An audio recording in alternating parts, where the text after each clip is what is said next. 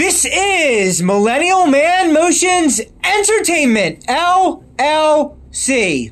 Today is Sunday, April 10th, 2022, and this episode will be all about the action drama thriller movie Air Force One that was released in the summer of 1997 and is directed by Wolfgang Petersen. Wolfgang Petersen also directed 1984's The Never-Ending Story, 2000's The Perfect Storm, and 2004's Troy. I saw the movie Troy with my mom in May 2004 during the night of my high school class prom because I was unable to find/secure a date to my high school senior class prom in time. This is coming from the man that loves to dance, whether or not any women are in the same rooms as myself, or whether any women are on the dance floors. Also in 2004, I saw the movie The Passion of the Christ with my mom. Parts of that movie felt anti-Semitic, but one thing I did actually like about that movie was when Jim Caviezel's Jesus spoke Aramaic, because the Aramaic sounded very similar to the Hebrew language. As you know, back from an episode back in 2021, there's an episode all about why Hebrew is my favorite language of all languages. That part was added on to the notes. Before I delve into Air Force One from 1997, first, a few important announcements about keeping my podcasting business channel active and growing for the foreseeable future. Number one, if you enjoy and like any of my content and any of my works, and you want to see much more moving forward, consider clicking on the money support feature, the money sign support feature on my podcasting page, which is found before the message feature. You have a choice of monthly donations of either $1, $5, or $10. This is very important, as my sponsorships were recently taken down, and it is very unknown if, when, and for how long I can get types of sponsorships brought back to my business. Number two.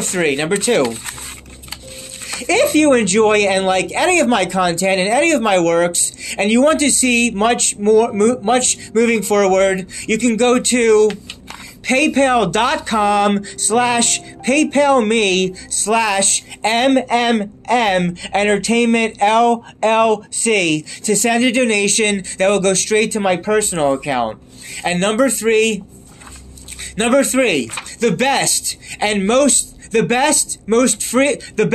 most free and smoothest way to help me and support me, or to share and recommend my podcasting channel to many various people that you think may like it a lot and may get something meaningful out of it.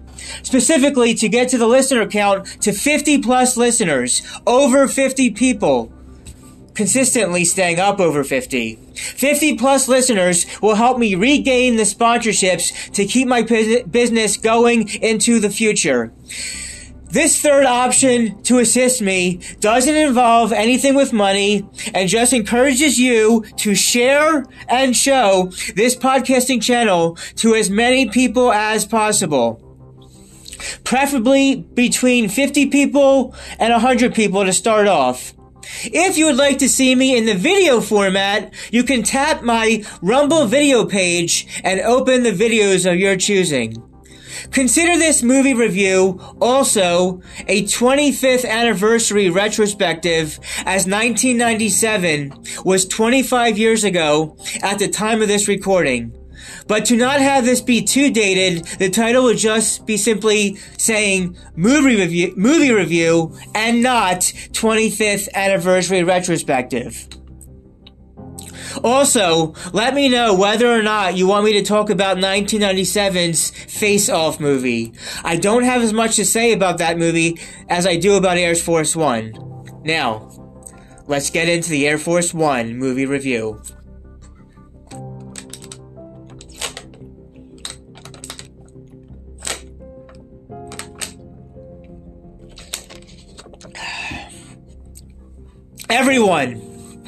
Everyone prepare yourselves. As a 2022 version of The Blackout will be coming back at some point of 2022. It's coming back after the one that occurred on Monday, October 4th, 2021. It's happening whether you believe me or not. It will affect anyone who spends a lot of their time on the internet / being online, which these days is the majority of most people.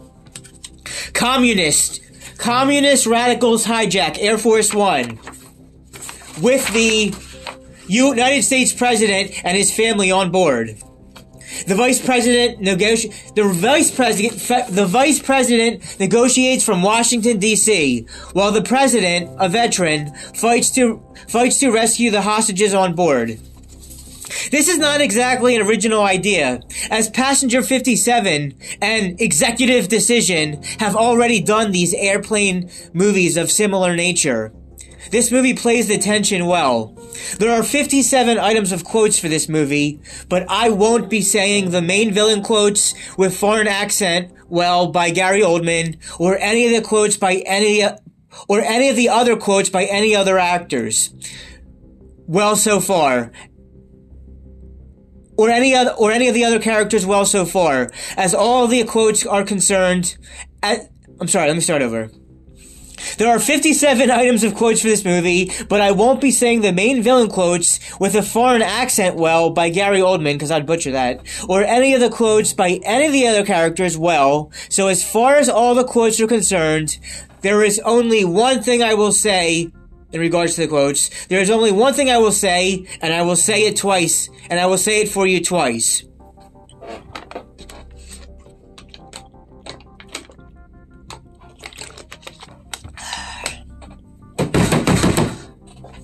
Get off my plane! One more time. Get off my plane!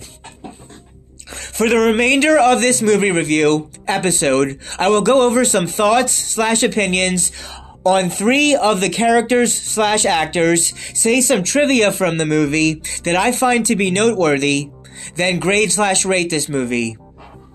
Okay, for the first of 3 characters, I'm first going to go over that Glenn Close, actress Glenn Close, portrays Vice President Catherine Bennett. You may know her from such other movies as Fatal Attraction from 1987, Hook from 1991, or from the 101 Dalmatians. I think she does all right with what she has to work with, and is a better fictional vice president than in real life of Kamala. I think she does all right with what she has to work with, and is a better fictional vice president than Kamala. Gary Oldman, who is known for doing bad guy roles, is okay-ish as the main bad guy villain.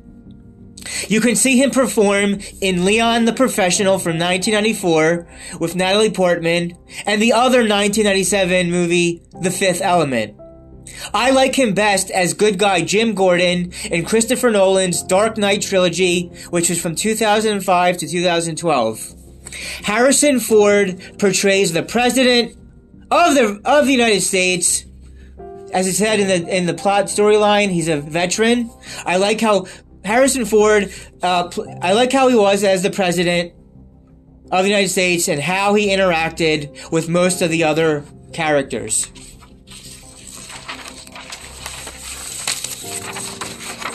Most people know him for mainly for majority speaking. Most people know him for playing Han Solo in the Star Wars franchise and Indiana Jones.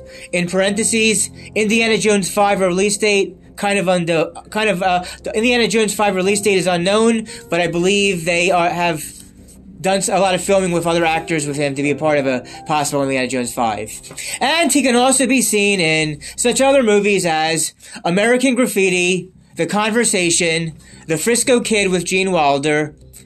Check out The Frisco Kid if you haven't already. Check out The Frisco Kid if you've never already seen it. Blade Runner, Witness, Patriot Games and Clear and Present Danger, Patriot Games and Clear and Present Danger, The Fugitive, and in the 21st century, The Expendables 3. Okay, and now I'm going to go over the trivia part of this review. Initially, director Wolfgang Petersen was denied access to the real-life Air Force One. A telephone call from Harrison Ford to the White House soon changed that. Interesting. Harrison Ford and Gary Oldman are actually hitting each other during their fight scenes. President Bill Clinton, who was the real-life U.S. president at the time of the film's release, loved and enjoyed the film so much that he actually saw it twice while in office, and he praised it, giving it good reviews. He pointed out, however, that the real plane didn't have a parachute ramp or escape pods like the aircraft of the movie. Like the aircraft in the movie. In response, Wolfgang Petersen predicted that future models of Air Force One would incorporate such security features. Okay.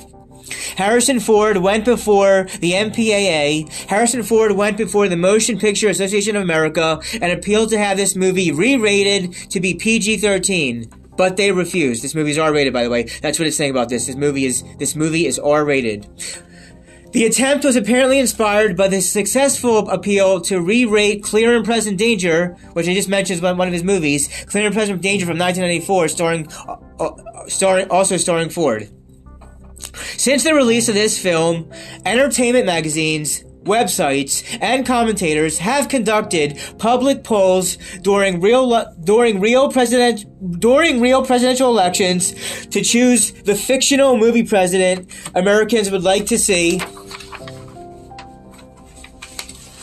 in office. Harrison Ford as President James Marshall has won, in quotes, won every election.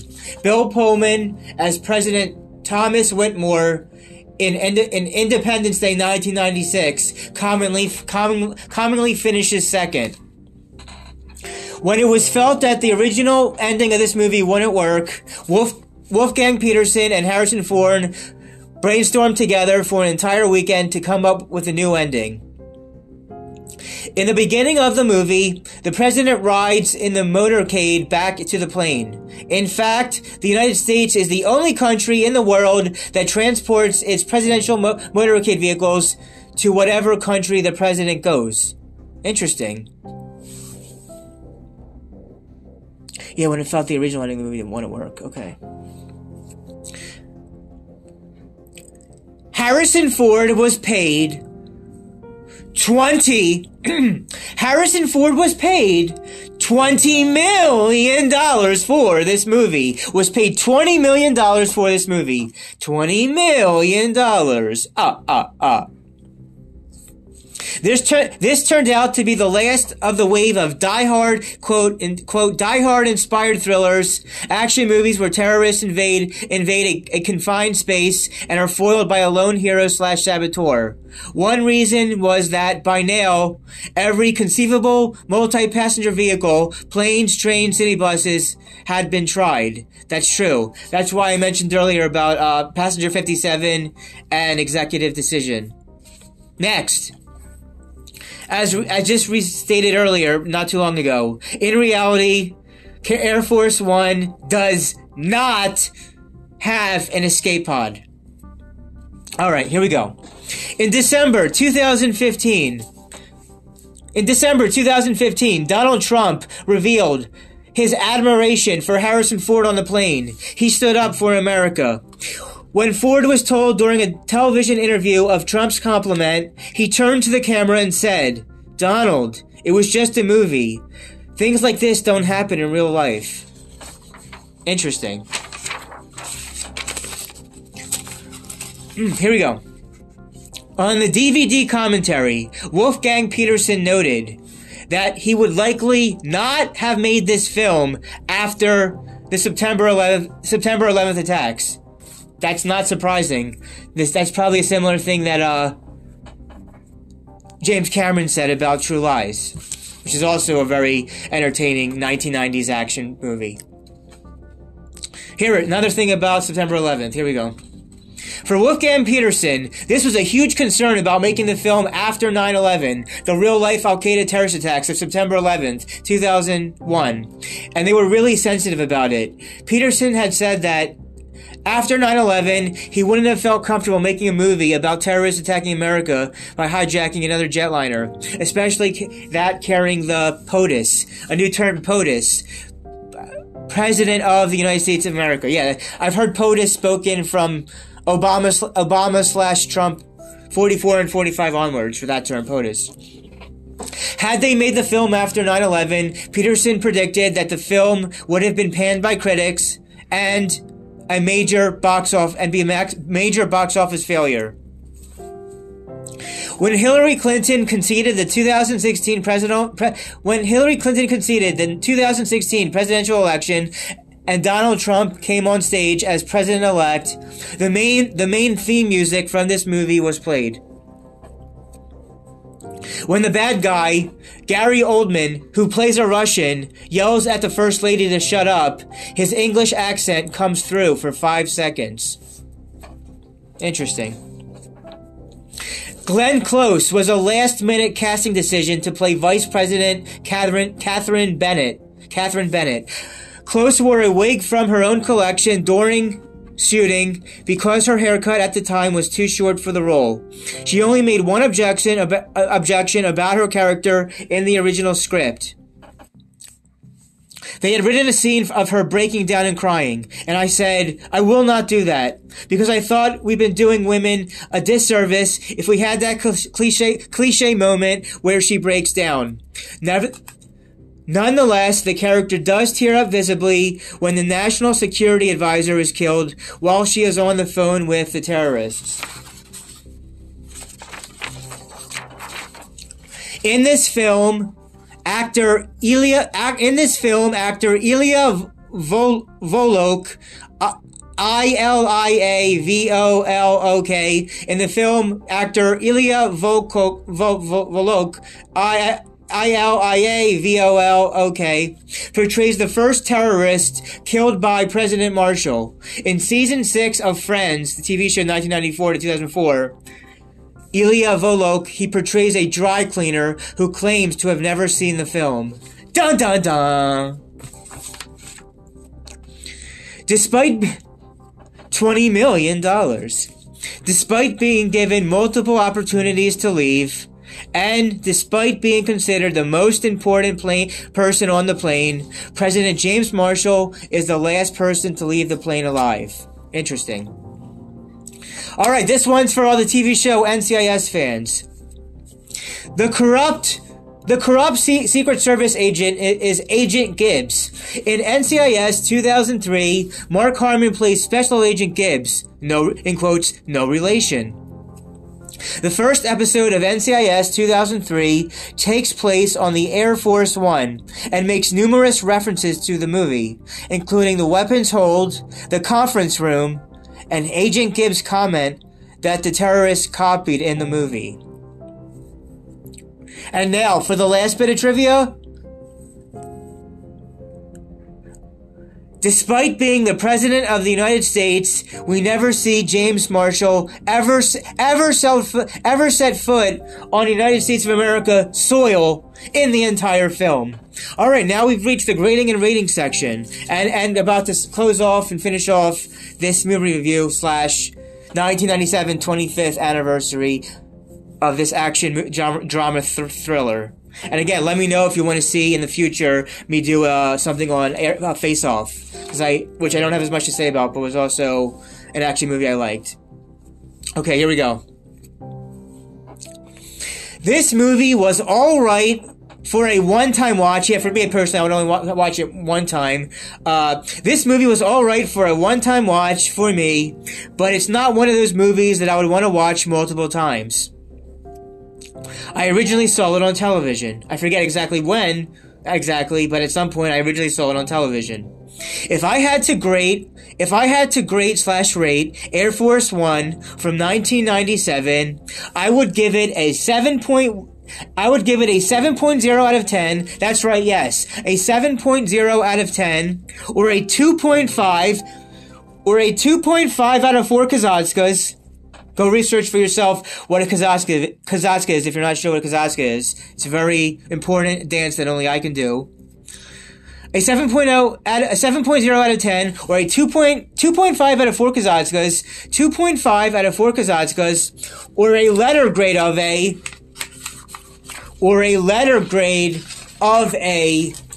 C. A letter grade of a C, as in calendar, concentration, candle, or cake. C as in calendar, concentration, candle, or cake. Please support your local movie theater. Please support your local movie theater, as it will be very sad if movie theaters ever go away for us completely. I gotta say that one more time. Please support your local movie theater, as it will be very sad if movie theaters ever go away for us completely. It's an experience like no other. That's right, it really is. Look out for the next co-hosted movie discussion. The next co-hosted movie discussion, where my friend and co-host and I, Avi, and I will be going over the Mel Brooks 1974 comedy classic, Blazing Saddles, with Gene Wilder, who you should also see in 1979's The Frisco Kid. If you have never ever seen The Frisco Kid from 1979 with Gene Wilder and Harrison Ford, then after you're done listening to this review, go find a way to watch Frisco Kid and tell me if you liked it or not. Thank you for listening. If you made it this far into the podcast movie review episode. Thank you if you made it this far.